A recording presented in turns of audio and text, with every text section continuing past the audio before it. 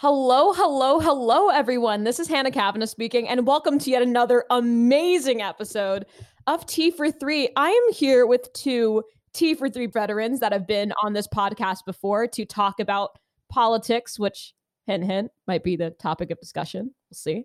All right, so the first guest that I'm going to be introducing is a sophomore majoring in media with a concentration in journalism. He has an awesome journalism Instagram profile called Tamshuri Yamit, check it out. TikTok dancing aficionado, Macaulay peer mentor, a true friend and cheerleader. I would love to give a warm welcome to Michael Tam. How you doing, Michael? Hey Hannah, oh my God, it's so nice to see you again. The last time we talked, we were still trying to get through this pandemic, and now it's 2021, new year, new me. We're still trying to get. Oh, we're still trying to get through it, but hopefully, we're looking on the brighter side of things, and it's just a pleasure to be on for another episode of Tea for Three. So thank you so much. Oh, it's a pleasure to have you on board. Thanks for agreeing to be on the show again. This is awesome. And so the next guest that I'm going to be introducing is a sophomore majoring in econ, the resident life commissioner at Hunter USG. Hello. Hamilton fanatic and the epitome of a social butterfly. Also a good friend of mine. I'd love to give a warm welcome to Rafael Garcia. How you doing, Raf? Hey, I'm doing great. Great to be here, Hannah. I guess it's been a while since we last caught up, but I actually changed my major to poli-sci now. I guess that fits the bill, I guess, almost. Yeah.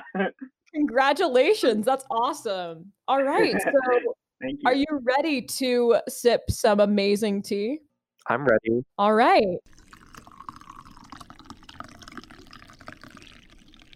So who wants to go first in terms of describing what tea they have, the notes that are present in the tea, as well as rating it? I guess I can go first as the amateur tea connoisseur here. All right, cool.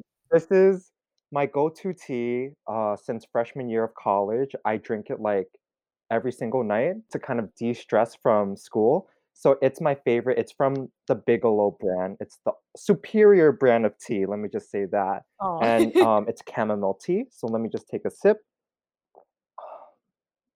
I think the first word that comes to mind for me is cozy. It's gentle, it's Aw. just like nature, I'm just picturing this luscious green field and like animals roaming across the field and birds, singing in the air. There's a rainbow in the background. It's a blue sky, no clouds, a really bright sun. That's just what I'm picturing with this tea. Wow. That's wild.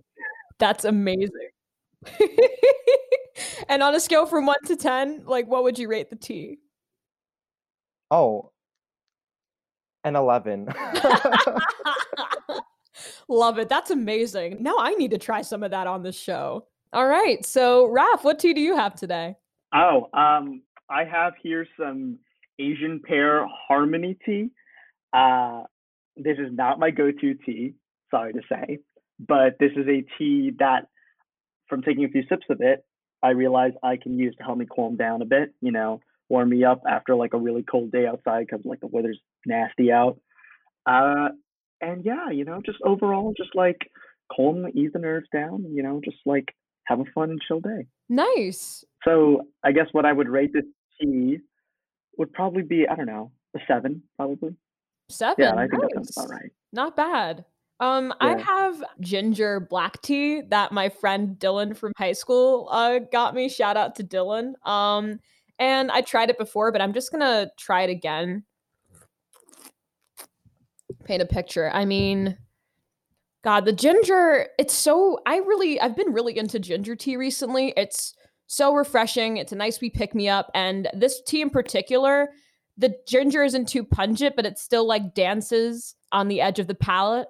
So overall, yeah, I just really love it. I love the sensation. I love the taste. It's kind of deceiving because it smells like black tea, but it tastes like ginger, and you're like, whoa. So on a scale from 1 to 10, Black tea. yeah. So on a scale from 1 to 10, considering it takes you on a journey, I'm gonna give it a 9. All right. So now that Pretty solid. Wow. yeah, it is pretty high. All right. So now that we sipped the tea, we are going to be spilling the deets on, you guessed it, folks, politics. Oh my God. Okay, but here's the thing. We're going to be talking about everything that's happened post-election. So that's including the spread of misinformation that's continuing to be rampant in this country right now, the storming of the Capitol, inauguration, and what we hope to see in the Biden administration. So the first question that I have for you guys is, so let's go back in time, right, to the start of November, right, election season. So what did you think the outcome of the 2020 presidential election was going to be, and why? I guess I could take the first one on this. If I'm being very honest, I actually anticipated that Trump was going to win the 2020 election based on a number of factors. I thought he was going to win Georgia, Arizona, Pennsylvania, and Florida. I really wasn't expecting like an upset Democratic victory in Arizona, but I'm so happy that that did occur. It was not surprising me that Florida ended up going to Trump. That to me was like, yep, that's automatic. I thought that was like almost a shoe-in for Trump, especially since like I spent 5 months there earlier this summer, and like I got to like get a political feel, like how everything was going on, very Trump hysteria. But overall, like I think Donald Trump's hold on the country, I thought, was strong enough to propel him towards a second term. And just the fact that like, lots of people came out and voted, lots of people came out in support of the left wing, lots of people came out wanting and advocating for social change, phone banking, all of these things, that are really important to forwarding our democracy just came out. And I'm really happy that that happened, So overall, like it was kind of like not what I expected, but in like in a good way, I'd say. Interesting. All right. What about you, Michael? What were you thinking at the time? I agree with everything that Raf said, but except for the last point. And I want to explain why, because I feel like for me, as much, how we know it was so anxiety inducing just to have to wait like a week after election day for the official results to declare Joe Biden as the president elect. I feel that the results in themselves, they trickled in the way they were supposed to, right? I think a lot of the major news outlets expected that on election night, Trump looked like he was going to be reelected as president, and that's because a lot of supporters of Joe Biden, or those who voted Democratic this election season, a lot of them voted by mail. Right, we had this increase in voter turnout because of the fact that many states eased up on their regulations for voting by mail. And so, on election night, a lot of the people and a lot of the votes that were being counted among across the states, those votes were going to Trump because that is basically Trump's base. Those people who did not believe that the voting by mail was a reliable system, they claimed voter fraud, they claimed election integrity concerns. So that's why you saw, Trump ahead in a lot of these key states like Wisconsin, Arizona, Pennsylvania, Florida. Well, Florida inevitably went to Trump, but after a week of counting these votes that were coming in because they were mail-in ballots, we saw Biden start to pull ahead in these key states, and then all of these major news outlets started declaring Biden as the victor in Arizona, in Pennsylvania, which inevitably put him over the 270 mark, and that's why he is our president today. True that. I mean, for me, it was a mixed bag. There was some days where I'm like, okay, Biden is definitely going to win. Like he has this in the bag. And then there's some days I'm like, I'm not sure. Trump might have this in the bag too. And I kept flip-flopping back and forth because, a lot of my friends are liberal. So a lot of times I would just think to myself like, wow, so many people are going to vote. There's a whole other different demographic that I'm just not as aware of that are the diehard Trump supporters, right? And I felt like I was constantly reminded of that when I would go to upstate New York. I would see Trump banners everywhere. And that really freaked me out. It's like, are we being too overconfident about this? I'm not sure. And then when I was poll working on election day, it was mainly Trump supporters that were coming in to vote. And I would get really scared. And then I would have to tell myself, it's fine. A lot of the Democrats, they voted by mail, like you said, Michael, and a lot of them voted early. It's election day. It's fine. And I was really on the edge of my seat the whole time. Like, I really didn't know what to expect. That was a wild ride for sure. But thankfully, Biden won that election, right? So following that win, like, how did you expect Trump to respond over those coming months? If I'm being very honest, Hannah, like based on what you were saying, it's definitely the case that I still think for the most part we are a little bit too overconfident in our victory in the case where Biden won the White House. And like, oh yeah, Biden won the White House. It's a brand new day for America. You know, we should move on with this like rhetoric of unity and, you know, reuniting the country. Yeah. But like you guys were just saying as well, Trump supporters were very passionate people, you know, in upstate New York and northern Florida and like all places across the country. You see Trump supporters still going out in droves, still like organizing together and still like keeping that base alive. There's a very large nationalistic sentiment in this country that I feel like our current leaders are too busy sweeping under the rug. They're saying like, oh, look at this. We're going to unite as a country rather than actually addressing the issues at hand that a lot of voters just feel like they're just flat out being over ignored, right? So I really think it's a matter of like, we have to understand that we have lots of demons in this country.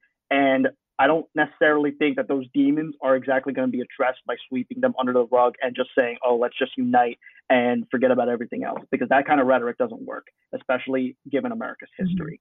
As for Trump actually accepting the election results, I mean, I think that just goes into the point made earlier, right? Like, people aren't going to accept an election in which the election results kind of just mean that it's going to ignore all of their needs and just outright claim that their champion, who was Donald Trump, is going to just be the loser. Both Trump and his base can't accept something like that. We knew from the get-go, before the election, before the debates even happened, that Trump was most likely not going to accept the results of the election. We knew that he was going to try every attempt possible to overturn it. And whatever proceeded from there, all the court cases, all of the things that he tried to contest, all of the actions done by the Republicans in the administration, very inappropriate, first of all. But second of all, just outright shows just how deep and just how much that nationalistic sentiment, the demons that we have in the underbelly of our democracy, are just there. And we really have no great recourse to address it. And I am very scared about that in this moment, current in time. For sure. And I guess to pick off from that, it still shocks me even to this day how 70 million people voted for Trump in this election cycle.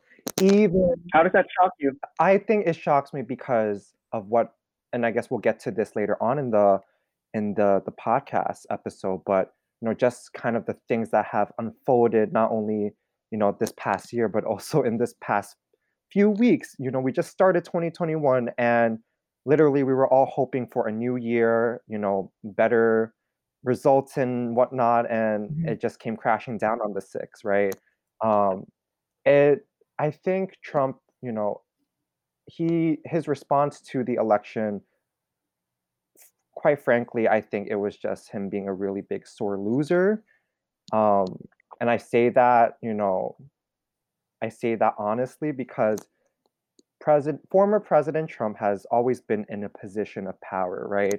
From his days back, hosting and being the boss on The Apprentice or The Celebrity Apprentice. He was always the one making the calls, firing people. And in this election season, he wasn't in that position of power, in my opinion. He was actually on the verge of getting fired. And, the results are the way they should be. I think a lot of people these past 4 years were tired of hearing his rhetoric. We're tired of hearing his criticism, his plain out falsehoods that he was just perpetuating on his Twitter account, which is now permanently banned. I just want to make a note of that. But yeah, it's just, I think with a new administration now, it seems like we're kind of turning the page. We are starting a new chapter in U.S. history, and Trump reacted the way he wanted to. He kept perpetuating these lies, trying to stir up his support base. And that is one thing that he struggled with. He struggled to expand his base in the way that he should have if he wanted to get reelected. Instead, he kept being himself. He kept perpetuating these lies. He kept claiming voter fraud, election integrity concerns and all of that. And so, yeah, it was just sad to see how his administration, ended their time in the Oval Office. But, it is what it is. And now we just have to move forward. No, for sure. You guys, both of you guys made such like amazing points. Honestly, though, I wish I could say I was surprised by how he handled the election results following Biden's win, but I'm genuinely not, considering the fact that I think throughout, like, this is including speeches pertaining to State of the Union addresses, campaigns, press speeches, that sort of thing. Apparently, he's told 20,000 lies throughout his 4 years. So considering that, I genuinely wasn't surprised, unfortunately, by how he handled the election following that. But you brought up a really good point, Raf, that, even to this day, where Democrats are still, that the power that Trump still has over middle America, right? In terms of Trumpism. And it's even gotten to the point, I think Trump was even talking about establishing a political party called the Patriot Party. The Patriots Party, yeah. What honestly it's gonna come out of, if Trump actually decides to go back on the campaign trail and creating a new party, is that he's going to take so many people out from the Republican tent and definitely either expand his voter base significantly or just completely take away power from the Republicans, in which we're just going to give the Democrats a significant population majority in terms of votes. So that's either going to be political suicide for him and the Republicans as a whole, or that's going to just completely shift how politics are spoken about, how we talk about politics, and how Republicans then at that point have to talk about politics, which in a way we've already seen a prototype for in the last 4 years. And that's the scenario that I'm most afraid of, honestly. No, for sure. It's funny because I was going to get into Trumpism later, but I feel like now's the perfect time to bring this up. So I know you briefly touched upon it, Raf, but I want to hear from both of you guys. What do you think will be the long-term effects of Trumpism on both the Republican Party and America at large? What do you guys think? I guess I can go first, because I feel like I can't say much because this will all be, determined on whether or not Trump gets convicted by the Senate in the coming weeks and months, right? Because if he gets convicted by the Senate, then Trump is banned from running for any political office in the future, right? So I think, it all depends on that. How likely the Senate will vote to convict Trump will depend on how many Republicans in the current Senate feel that what Trump did in the past 4 years, and even, in the first few weeks of this year, played a factor into the downfall and the fallout of his administration. We've already seen some kind of party splits within the Republican Party, including like Mitt Romney or Lisa Murkowski, right? But in order to convict Trump of what he did, you need 2/3 of the Senate, and that means at least 17 Republicans need to side with Democrats in order to convict Trump. How likely that would happen, I'm not really sure.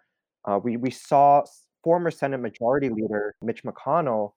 He expressed, on the Senate floor these past few days that Trump directly fed lies to his supporters, and that was the result of the siege on the Capitol, right? And I guess we'll talk about that later on. Yeah. But it just comes to show you that I think, as much as we tend to think that Trump, it's unsurprising the way that he acts, it's just his legacy is so unpredictable. We really don't know what's going to happen these next few weeks in terms of whether he gets convicted or not.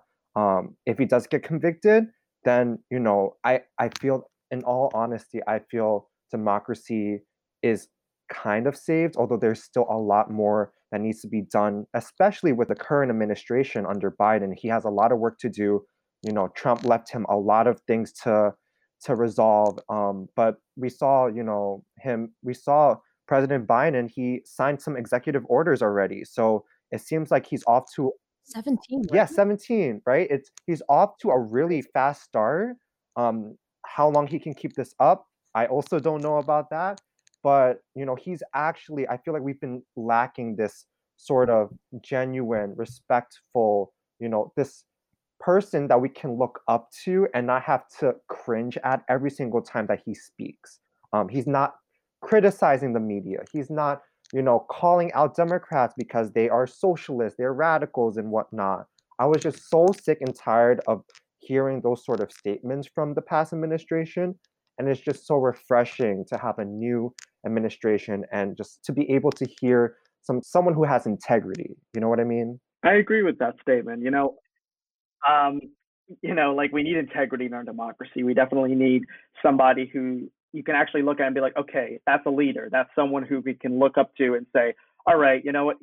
I may not always agree with his politics, like speaking for the other side, but then also look at him and be like, okay, at least I can trust him to talk to Putin and not be totally manhandled by him, right? Like that's, I guess, on one way in terms of foreign policy. But I guess like in terms of the other, like it also sets a good example for past precedents, and it also sets a good example for the future. I was looking at a video earlier in which the three presidents, like the three past presidents, Clinton, Bush, and Obama, were kind of just like talking with each other. I think it was in like a rose garden or something, about like some challenges they knew as they were president, like they hope they have for the future and the hope they have for the office of the president as a whole. And I thought it was very refreshing just to listen to like three very, in my opinion, very wise politiques, like three very wise people who had a lot of experience in like, in their past positions and like throughout their lives and in politics, in which they were able to just like lay down some wisdom for the future. And I don't really expect Donald Trump to be within that kind of circle of being able to do something like that. But I do feel that Joe Biden is able to do that quite well. No, for sure. Having Biden as president is this first step towards some emblem of more normalcy that's been missing since the end of 2016. Think about it. Trump has broken all of the precedents. Like, for example, not showing up to the inauguration, which the last time a president didn't show up to an inauguration, I think it was like in the 1860s. It's been a long time. So just having a normal president that is eloquent, that doesn't incite violence and chaos, it's just so refreshing, which sounds really sad to say, but it's true. And I'm sure it seems like you guys both agree with me on that one. But yeah, I was going to actually ask you guys as well. How has like these past 4 years, like the Trump era, has it changed how you view your American identity? And if so, how? Yeah, absolutely. Absolutely. Oh my goodness. I don't even know where else to begin other than the fact that like I literally grew up. I literally became of like somewhat cognizant age when Trump started to become like coming into like the mainstream and the limelight. Because anytime I would hear something about politics, anytime I would hear something about like the world or about like people's identities, it would always be somehow in relation to Donald Trump and like the nationalist rhetoric that is occurring in this country. And I think for the longest time, like growing up, being someone who's like a young kid in high school, I would always ask myself, like, am I truly American? Do I really belong here? What do my ethnicities, like I'm biracial, I'm half Latino and I'm half Asian, Filipino, Chinese. Does someone like me truly belong in this place that we call the United States? And according to the rhetoric from the other political side, the answer at times would kind of seem to be no. And I honestly was very afraid of that. It even came to the point where it's okay to talk political discourse, in which the discourse is just other words to describe someone's right to exist. And I found that a lot in like upper class liberal circles. I found that often in like sometimes like white liberal elites can sometimes be as racist or even more racist than those on the other side. But I'm just saying, like, the kind of rhetoric that people could use in the past few years to describe one another is very harsh. It's very degrading. And at times it really, like, sometimes makes me, and I'm sure lots of other people think, like, wow, maybe I don't truly belong in this country. And it's statements like that which I truly grapple with for so many years, because it's just like, no, I was born in this country. My parents gave up everything to come live in this country, to raise me and have me in this country. If they didn't want me to be American, they wouldn't have had me here, right? So then like it's stuff like that that just makes me think like, okay, I do truly deserve a spot in this country. I am an American citizen.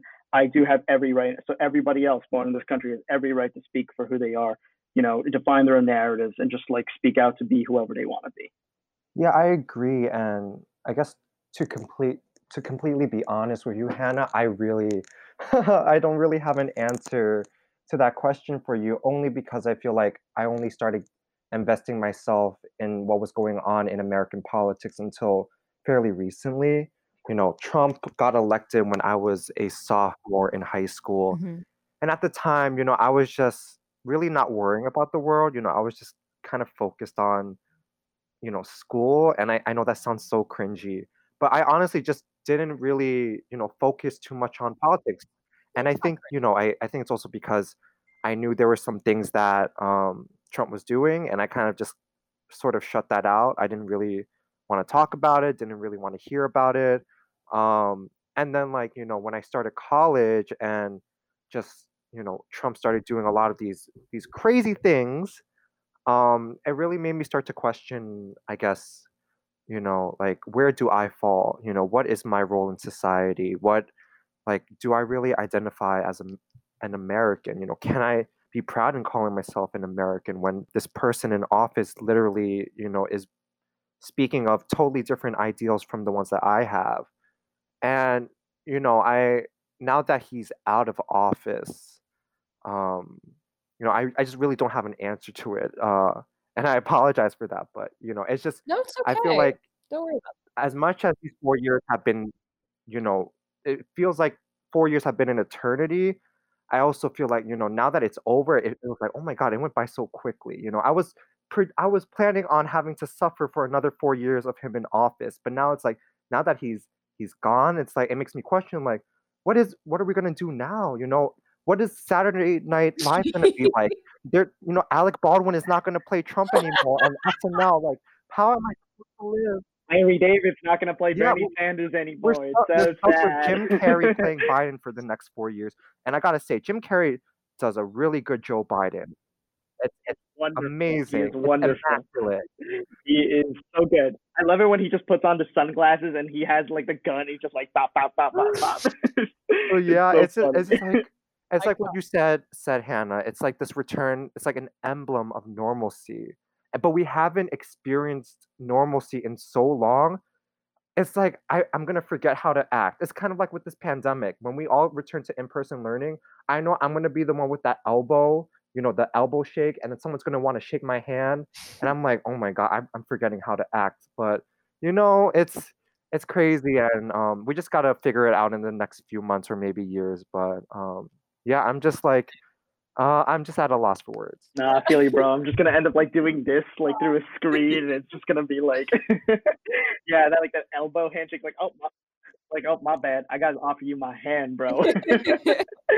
No, I mean, I get what you're saying, Michael. It's a really complicated question. I think analyzing your American identity, especially when you're not white, but also when your parents are immigrants, it's so much to unpack. But at least for me, with my experience, like I've felt like at odds with my American identity because I really do see myself more as Scottish than as American since I grew up with my mom's Scottish, so I kind of grew up in a Scottish household.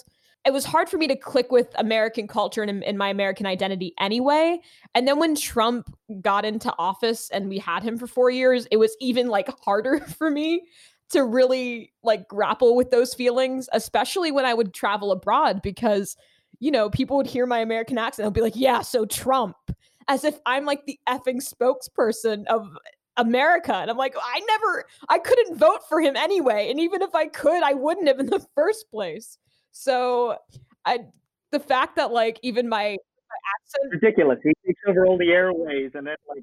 No, yeah, for sure. I mean, the past 4 years, like all people heard about was Trump, Trump, Trump. And then, when you travel abroad, you have an American accent. They just associate you with Trump. Yeah. So, and that's not what any of us. Yeah, because all they see is Trump on the news all the time. Exactly. Yeah. Exactly. Yeah. Yeah. So for me, the fact that people started to associate Trump, like the Trump ideology with America, and granted, we were never really viewed in the best light anyway before he came into office, let alone like during his time. So for me, it's like, well, I don't really stand with a lot of these ideologies. So can I really say that I feel American? At that time, like not really. And it's something that I still kind of grapple with sometimes. But I was going to, yeah, and I felt like I grappled with it even more when, the siege of the Capitol took place. And I would see photos of like, there was one photo of a guy holding a Confederate flag, just like waltzing down the halls of the Capitol building. And Yeah, these are like yeah, the ideas that these yeah. people have. So I guess to segue into that, like because this is a really insane moment in American history. Like they'll put this in the history books. But so that's why I want to ask this question. They are, yeah. Where were you? Where It's crazy. It's like our own Cuban Missile I Crisis. know. Oh geez. So where were you Yeah. guys the moment that this was all unfolding, and how did you feel as it was happening? Well, I think for me, I just actually spent the whole entire day, like most of the afternoon, with my friend Jake. Jake and I like were off our phones most of the day. We didn't really like look at the news or anything. And we got back to our dorms around like 4 or so. And I told him I'm gonna go take a nap. I'm really tired. I'm walking to my room. As I enter my room, my friend of mine called me, and he's like, "Hey, Raph, do you see the news right now? Do you see what's happening in DC?" And I'm like, "No, Joe, what's happening in DC? I'm sure like I'm sure I'll look at it later." And he's like, "No, Raph, turn on the news. It's really bad." And so I look at my phone, I just Google like DC, and it just says like police curfew is installed for DC for 6 p.m. I'm like, "Oh, so there's a police curfew." And he's like, "No, no, no, no, no. Look at the news. Look what's happening at the Capitol." So then I find NBC. I flip on the news, and the images I saw across my screen in this little room right here in Midtown Manhattan, I was kind of just like, what am I looking at? Is this Colombia, Philippines, Tunisia? What country am I living in? This isn't the country I know. This isn't the values I grew up with. This isn't the respect for probably for me, like some of the most like important grounds, most important buildings in our whole country just being desecrated before my eyes in my own living room. I literally saw that. I'm just like, well, America really likes dealing with terrorists abroad and shooting up lots of countries.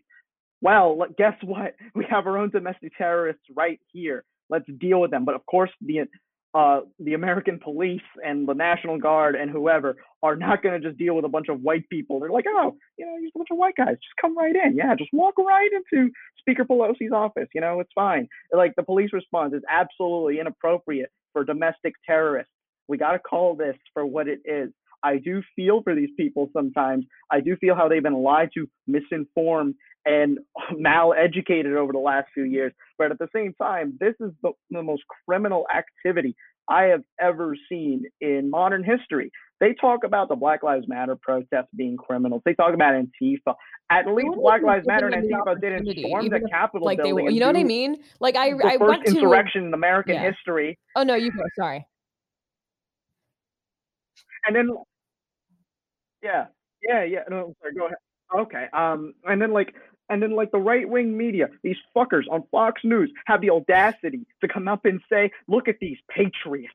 They are truly people exercising their First Amendment rights." I'm like, they are, but at the same time, they're not patriots. This is not patriotic actions. To them, that might seem patriotic, but then in that case, we need to redefine what patriotism means. This is not patriotism. This is nationalism. This is extremism. It's that discourse that really bothers me in America because it's still happening. Fox News is going to bash Joe Biden and the left for the next 4 years, while at the same time praising activities that during Donald Trump's time they call patriotic, hopeful for our country, a truly American, America first. All these things, all these images, they're just co-options in order to oppress us. They are co-opting certain language which should be freeing us and utilizing it to garner our own oppression so we can silence ourselves even more and even further. That is the ultimate goal of what Trump's America would have been. And to see that on a screen, to realize that, to me, as an eligible voter of somebody who wants to raise kids in this country, was absolutely horrifying. I cried when I saw that. That was ridiculous. That was Sorry, horrible. I went on a whole tirade right there, but like, damn. Yeah, I had a funny story, where I was on the day that, those domestic terrorists sieged the Capitol. So these past few weeks and months, I've been having a really poor sleep schedule. I'm just gonna admit it right now. And so I kind of like, I think I slept through when President Trump was kind of, speaking to his supporters and how he was like, we're going to walk down to the Capitol and we're going to protest and whatnot. And I missed that in the morning. But when I woke up in the afternoon, I was actually getting prepared to go out with a friend because we were going to go shopping. And I eventually hanged out with her that day. But I remember I was getting dressed and I turned on the TV to ABC and a special report was happening by ABC News. George Stephanopoulos came on and was like, the protesters have entered the Capitol. They have, barged their way in or whatever.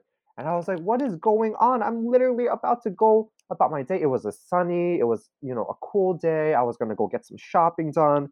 And then this comes on the TV and I'm like, oh man. So I kind of had to like, I think I texted my friend. I was like, give me an hour. I gotta see what's happening on the TV screen right now. I gotta process this. Um, and it was crazy to see all of these images, the live footage of these news outlets, filming these people in the Capitol, storming their way into the Capitol building. You said beforehand there was one person holding a Confederate flag. I think someone took Nancy Pelosi's, lectern from the floor of the House, and so it was just it was crazy to see the fallout that day, and then Trump, posting that pre-recorded message, I think, early evening saying, "We love you, but please go home." I'm like, that is the most hypocritical state. No, I shouldn't say hypocritical. It was bullshit. It was bullshit. He really sounded like a zombie when he said that. He was like the message he put on Twitter, he was praising them and then like, using words of encouragement. But then do you remember the forced apology that he sent out later on in the evening? He was kind of just like actually saying like, these people should not be there, they are criminals. But he sounded like a zombie. He sounded like he was literally reading off a teleprompter. I'm just like, what a hypocrite. What a hypocrite. No, exactly. Because here's the thing. He speaks these people's language, right? Yeah. He knows the words that need to be said in order to get them to do what he wants. And so when he's saying things like, you can't like back down, you need to be strong. What else is that implying other than like excess force or violence that's just unnecessary? You know what I'm saying? So for me, I mean, yeah, that apology, of course, was clearly bullcrap. But yeah, honestly, funny enough, Michael, I actually tuned into the same ABC News special report because I love it. ABC News, I watch it like every night. I love George Stephanopoulos. But what happened was that so I was actually in my room just jamming, playing guitar. And my mom's like, "Oh my, Hannah, you have to come like right now. They're storming the Capitol." And I thought, "Oh my God, this is crazy." But as much as surreal as it was, though, I also oddly enough like wasn't surprised. It wasn't surprising at all. No, because there was Yeah, so much yeah. political tension leading up to that day. So when I saw it, I mean, it was still surreal to watch, and it was still pretty shocking. But Yeah. and it was Oh, also, yeah. I felt like I had a moment of disassociation because it didn't even feel like it was happening in America, even though it was happening in Exactly, yeah. America. I thought I was watching a foreign country. I really thought I was watching a historical newsreel. I was like, I can't believe this is the news, like right now in 2021. No, that's exactly how it felt. And the thing that I'm grateful for though is that I'm so glad that the electoral votes were saved. I'm so glad that they saved those because, if the domestic terrorists stormed the Capitol and completely like destroyed those electoral votes, it kind of acts as more fodder for Donald Trump to claim that the elections are fraudulent and that. So I'm just glad that's like the one silver lining. It's like that was saved. And then also like things could have been serious. The VP was almost assassinated. I know. Did They you were hear about literally that? Like chanting, "Dang Mike Pence." Yeah, they literally were shouting it as they were breaking the windows and like trying to storm through the main door. It was crazy. I couldn't believe it. It was truly like, that's how you know Donald Trump and his supporter base, they're a cult. That's how you know. When it's literally just Oh, heck like the one of the main members of the cult is now just like politically ousted by the main one, and he's like, okay, now all of you, you crazy lot over there, go hang this guy. And I was just thinking, I was like, who are the gallows for, Pence or Pelosi? Which one? And just that thought alone is just so scary. It's just so. That's an image I don't think I'm going to be able to burn out of my mind. No, it was really scary to watch. And I think it's funny because I had an unreleased T for 3 episode. I had two conservatives on the show and we talked about politics before the election. Yeah. Oi. But they were pretty much, they were saying, oh, Trump is not going to do anything. Like they were pretty much passing him off as harmless and saying like, Yeah. oh, he probably won't concede, but he's not going to attempt to destroy democracy or anything. Like he's just the president, like whatever, checks and balances. And I thought to myself, I don't know about that, especially because he has so many loyal followers. He could incite them to do anything that he wanted them to do. So, what the easiest way is to oppress a group of people, Hannah? It's like the best way to oppress a group of people, I think, is to make them believe that they are on the winning side. Those people, like those Republicans you interviewed, were saying in confidence that they placed their personal confidence in their lives into the system which we were born with. To them, Trump represented the goodness that could possibly come out of the system. They said checks and balances. Those are things that are supposed to protect us as people, protect our individual rights and our privileges. So if Trump can fool or can make a bunch of people think that they are being acted upon in their best interest, that their rights are being protected to the utmost, and that the system somehow drained itself of the swamp and, put out the one ideal victor, then you just bought yourself the entire American lie and turned itself into the truth. That's just something that's just like, that's something that dictators did. That's something that, like, I don't know, what are we, Hitler, Gaddafi? Yeah, he's an autocrat. Something like that. Yeah, an autocrat, yeah. For sure. But do you think Trump will be held accountable for his actions? No. Like involving no. I mean, No? as we were saying, I think it's what Michael said earlier, just 2/3 of the Senate need to vote in favor of impeachment in order to indict Trump and prevent them from running again, right? Right now, we have an almost exact 50-50 split in the Senate. I believe it's what? It's 50 Democrats, 50 Republicans, right? Am I right? Am I right about that? Or okay. And then Kamala Harris being the tiebreaker, of course.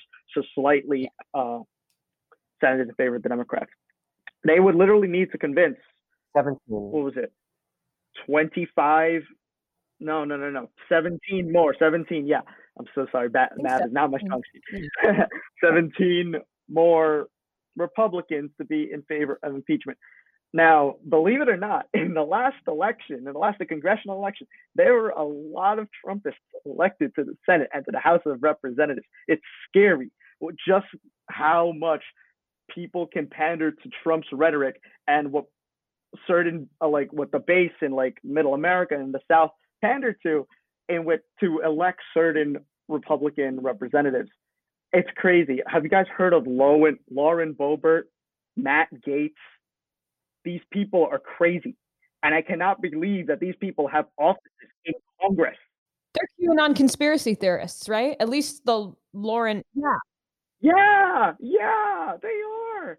They get support from so many QAnon believers. Right. They are guns rights activists, like heavy guns rights activists. They outright lie on national TV, and they lie to support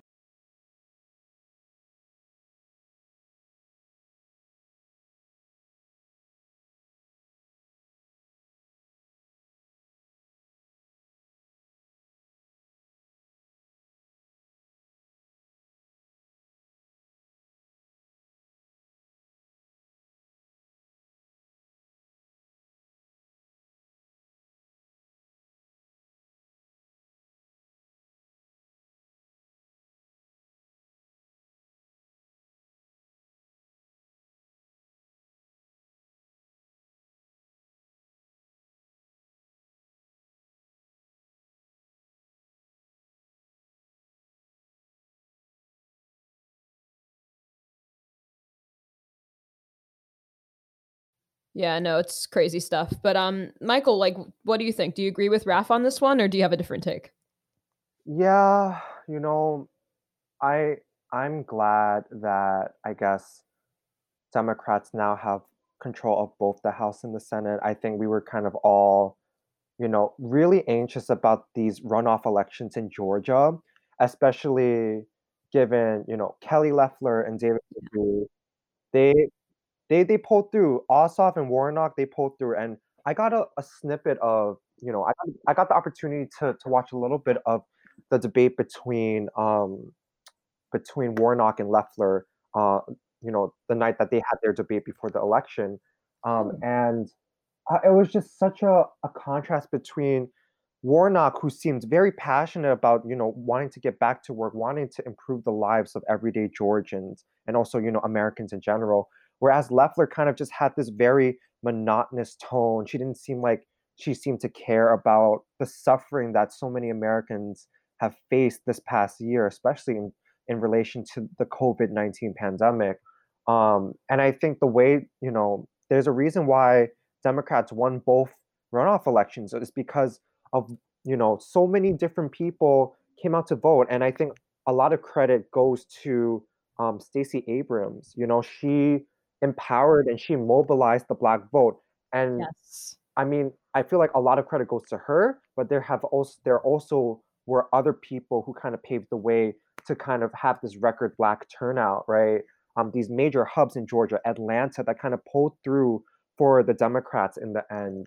Um, it's interesting. I really don't know what to expect the next few weeks when the Senate comes to, when the impeachment trials in the Senate begin.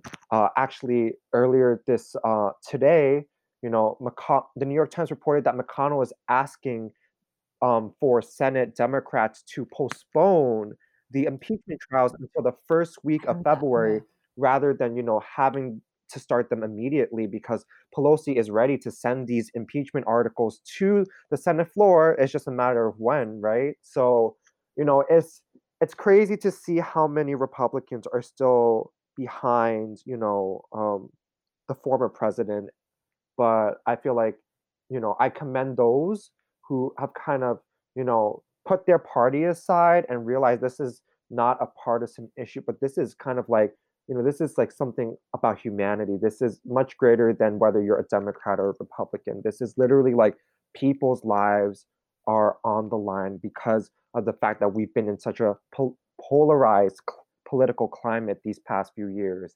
So, I really don't know what to expect, and whatever happens in the next few weeks, it's going to be interesting. I think back to the day that we recorded our first episode for T for Three, talking about what we thought was going to happen with the 2020 election, and then right after we filmed that episode, Ruth Bader Ginsburg passed away. Just think about it. So much news has happened within a single day, I know. and news is happening Yeah. 24/7 nowadays. But it's like yesterday's news is so fresh, but also it's history even, right? So it just comes to show you like I don't know, the next few weeks can Mhm. be historic for all we know. It's just it's funny because I think everything that has happened in the past few weeks, in the past few months, even year, like history textbooks needs to update their material like Yep. ASAP. There's going to be a whole chapter dedicated to just the 4 years under former President Trump. It's crazy. I don't know what they're going to test on the AP US history exams, but if Trump's one of those like short response questions, I bet a lot of students will have a 5-page essay that they want to submit. Mhm.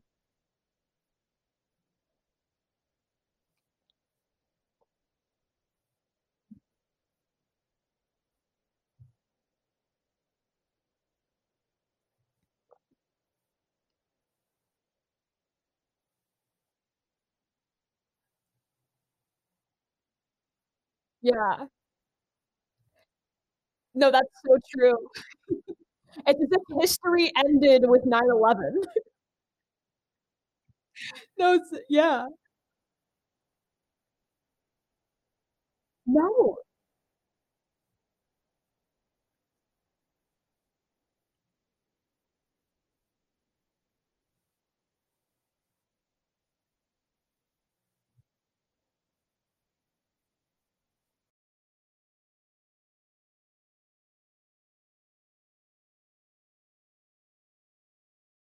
No, they didn't. No, I wouldn't even see this is a little tangential, but there was even a point like in 8th grade, I was using textbooks that still didn't have Obama. You know how they had the US presidents at the very end of the textbook? They wouldn't even have Obama in there because they were that old, but they wouldn't get like new textbooks. It was bizarre. I know. Oh God. That's American education for you. What can I say? But let's shift to something that's a little bit more on a positive note.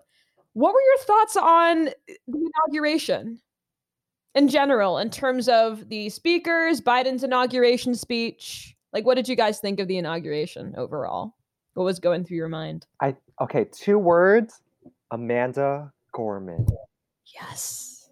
Let's just like mic drop. Amanda Gorman. Oh my God, the youngest national poet laureate for any inauguration in U.S. history. A Harvard graduate. He had some inspiring, some moving words to share with the American public, and it was just so. I was just at a loss for words after her poem. It was breathtaking, it was moving, it was emotional, you know, and on top of that, she was also one of the fashion icons in my opinion. All the people, all the ladies out there at the inauguration day, Yes. they literally it was like a Victoria's Secret fashion show, We had Dr. Joe Biden in that very royal blue outfit, right? We got Michelle Obama rocking that maroon, Yes. trench coat with the gold belt. It was just like Lady Gaga, Jennifer Lopez, their outfits were amazing as well. Like I couldn't take my eyes off of them. It was a beautiful day. It was a sunny day as well. It seemed so calm, normal. It didn't seem ominous as it was back in 2017 when Barack Obama had to Mhm. give his power over to President Trump at the time. It seemed like a good day, and I think it was a good day because President Trump wasn't there. Um, so even though he broke with tradition, I think it was for the better, in my opinion. What about you guys?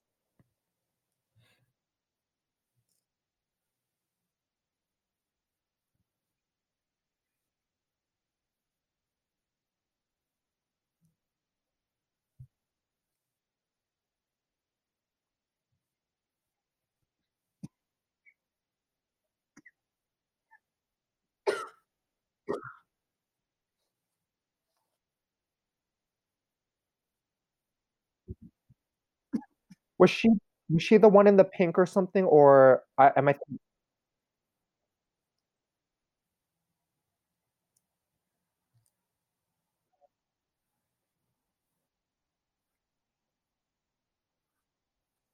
complete eye candy?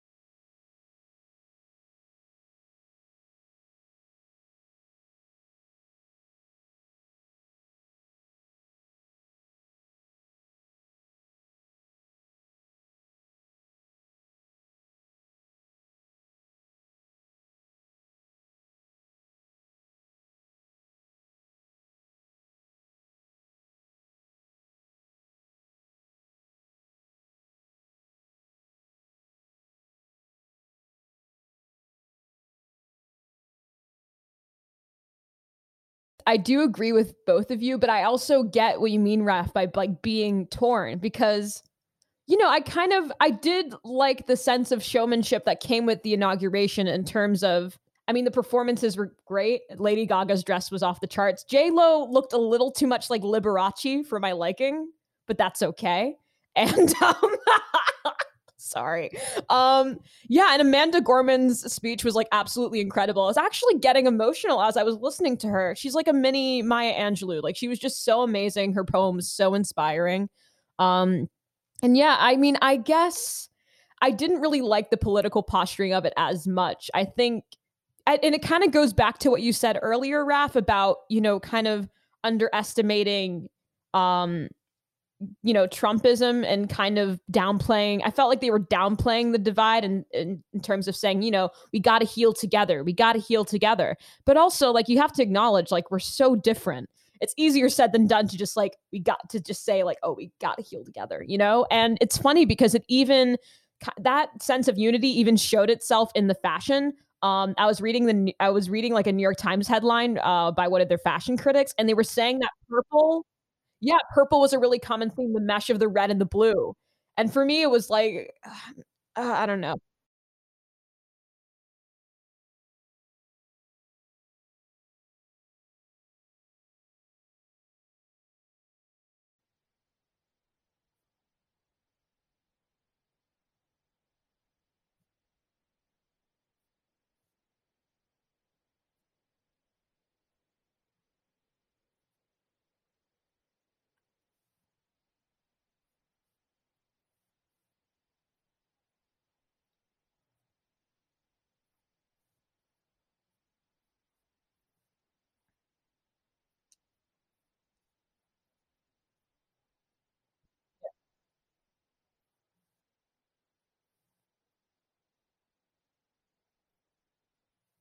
No, for sure. Yeah. And it's interesting because I saw like two completely different reactions to it on social media. For the most part, people were like, yeah, Biden's in, Trump is out, like, thank God. And I heavily felt that myself. Like, I'm like, okay, at least Trump's not in office anymore. Like, thank God. And then there's also, yeah. And then there was a lot of like, but then a lot of my leftist friends, and I granted, like I also I mean, I consider myself like sorted to the left. I'm a socialist, but I was still at least happy that Donald Trump isn't in office anymore. But there was a lot of my leftist friends were posting and they were like, "Oh, everyone's forgetting about Biden's track record and, we're kind of setting up a framework for complacency here if we just ignore the bad and just celebrate the good." So I kind of felt torn. I felt a little bit of both of those like viewpoints. I don't know. Those both resonated with me. I don't know about you guys, but no, yeah.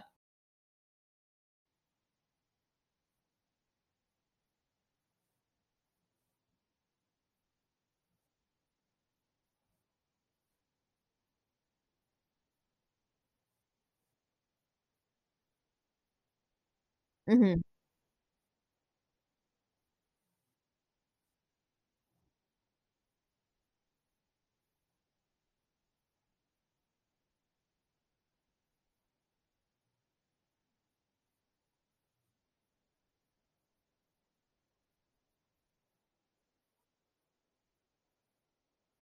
Mhm.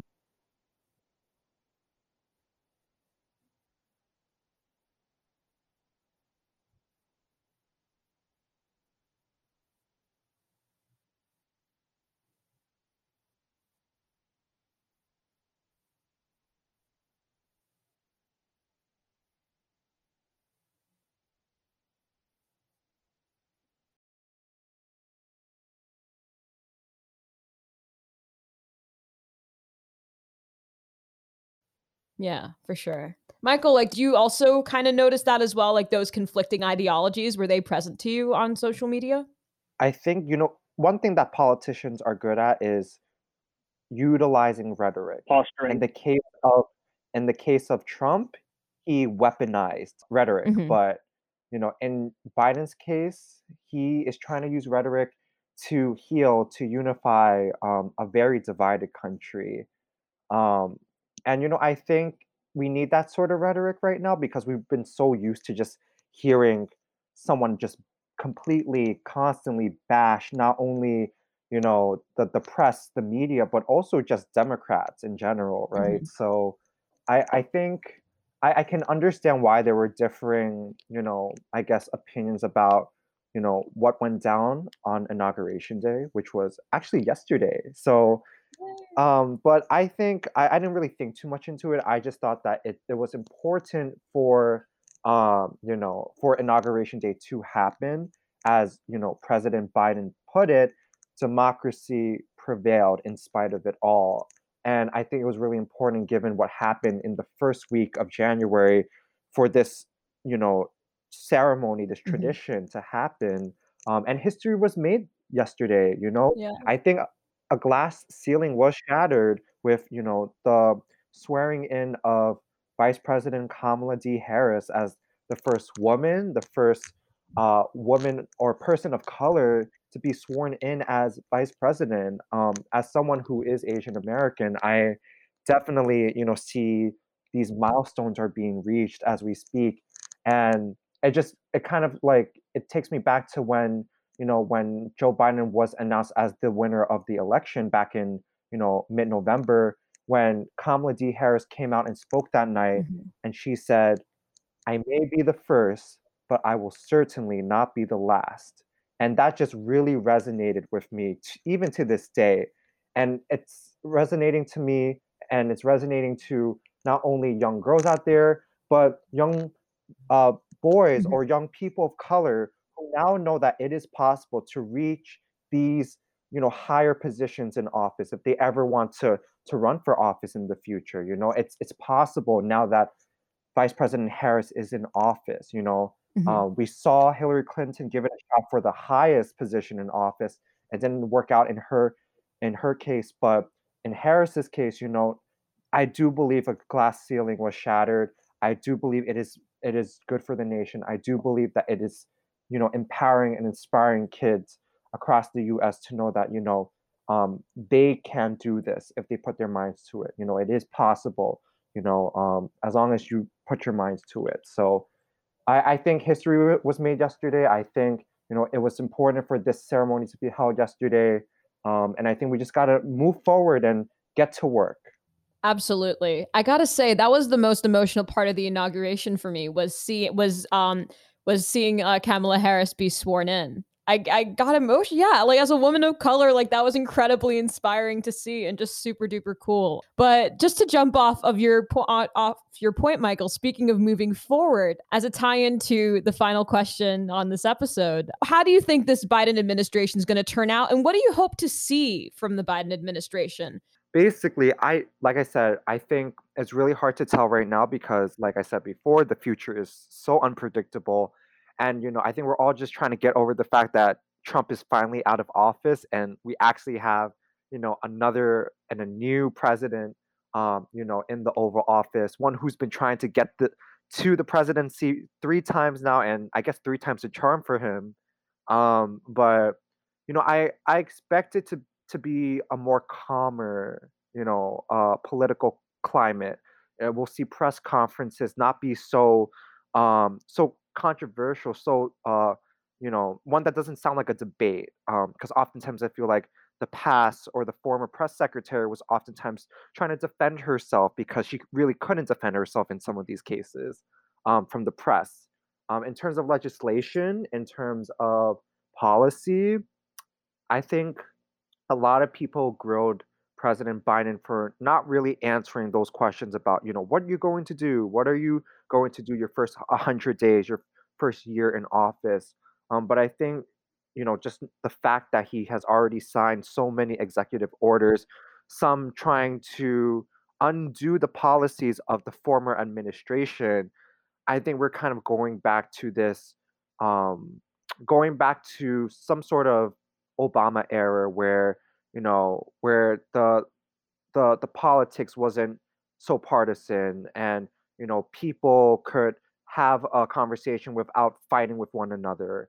So I think, but the most important policy and legislation that President Biden needs to sign and enact ASAP would be, something that gives him a grip on the COVID-19 pandemic.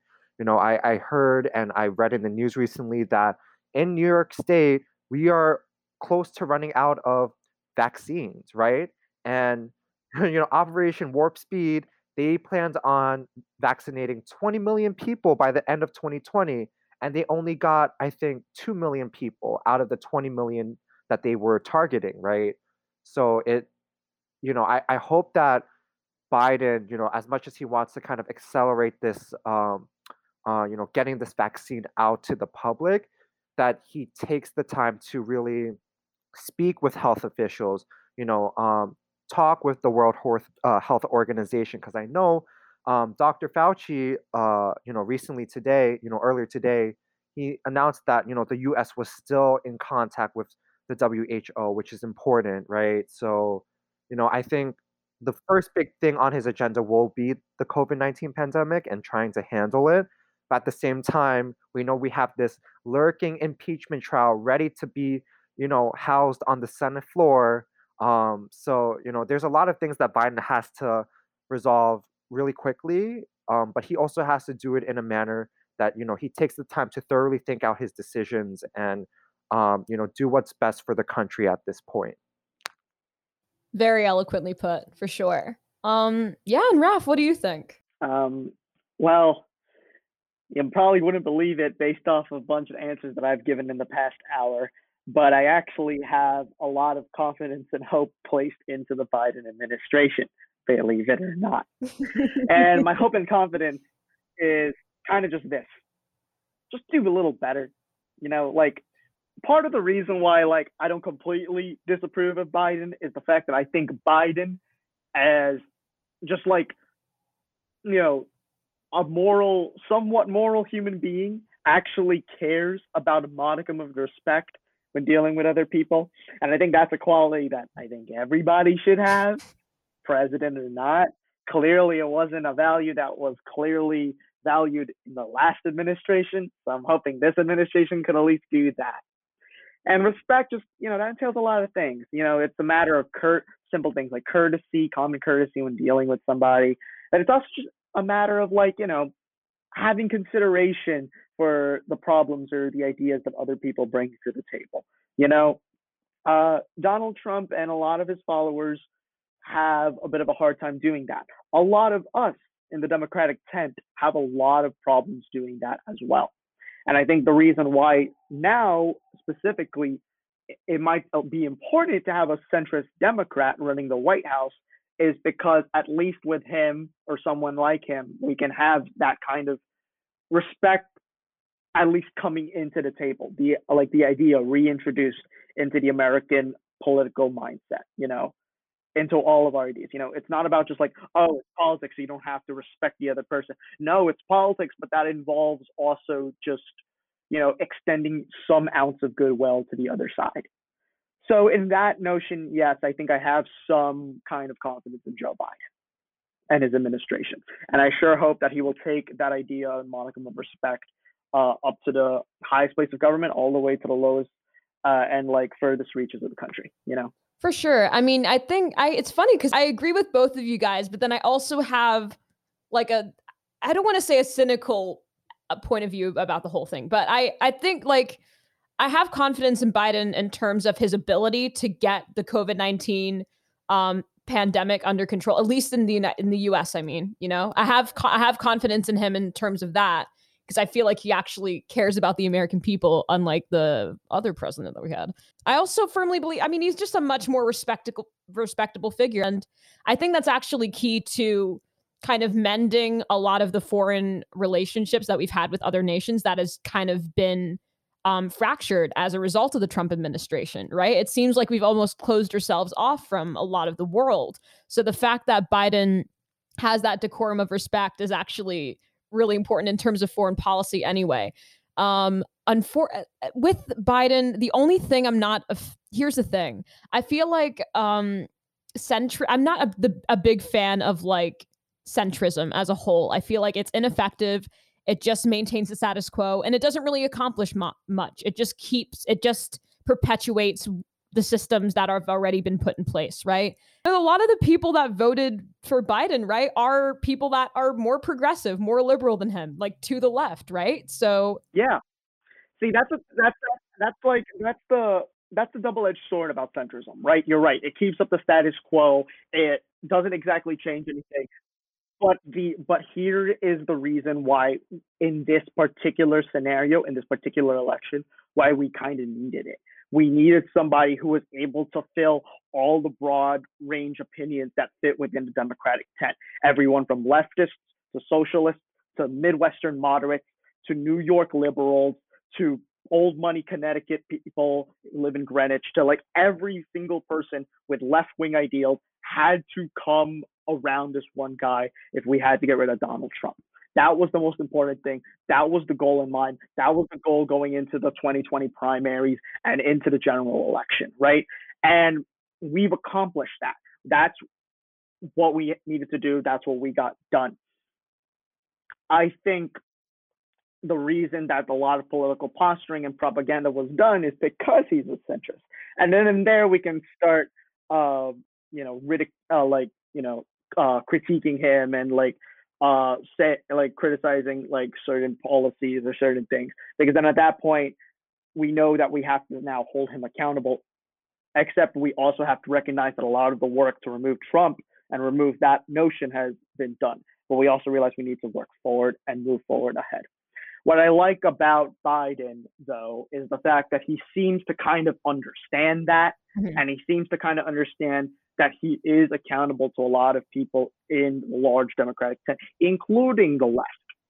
You know, there is this notion where I'm not sure for which position in his cabinet, but he recently put forward the first openly transgender woman in like his administration. Yeah, right. I thought that was pretty good. He wants people working for him to be people who represent America. And when somebody who uses language like that is in the highest office in our country, I respect that. I resonate with that. And I think us as New Yorkers and as members of the Democratic tent should also definitely resonate with that as well. For sure. I mean, this is just it's a really complicated issue, right? It's possible to hold all these different viewpoints and for them to all be true at the same time. I think that's what I've realized over the course of this election cycle. You know, yeah, Biden got Trump out of office, but yeah, we also need to hold him accountable. So yeah, that was perfectly put. But yeah, so do you guys have any other like final thoughts before we wrap up? Anything that you guys would like to add? One word. Oh, two words. Two words. Just breathe. Just breathe. That's all I gotta say. Yes. Mic drop moment. What I gotta say is keep your eyes open. You never know what to expect. Always expect that like something is going to not go the way you expect it to go, especially given our politics. Fair point. Yeah. And on that note of sagely advice, Michael, Raph, thank you so much for being on the show. This was so much fun.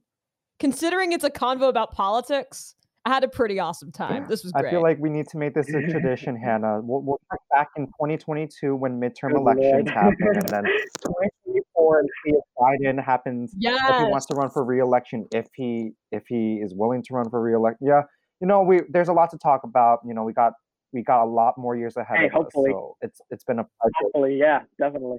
That'd be an amazing idea for sure. All right, so this is Tea for Three, where we sip the tea and spill the deets. Thanks for listening. Bye, y'all. Bye. Yay!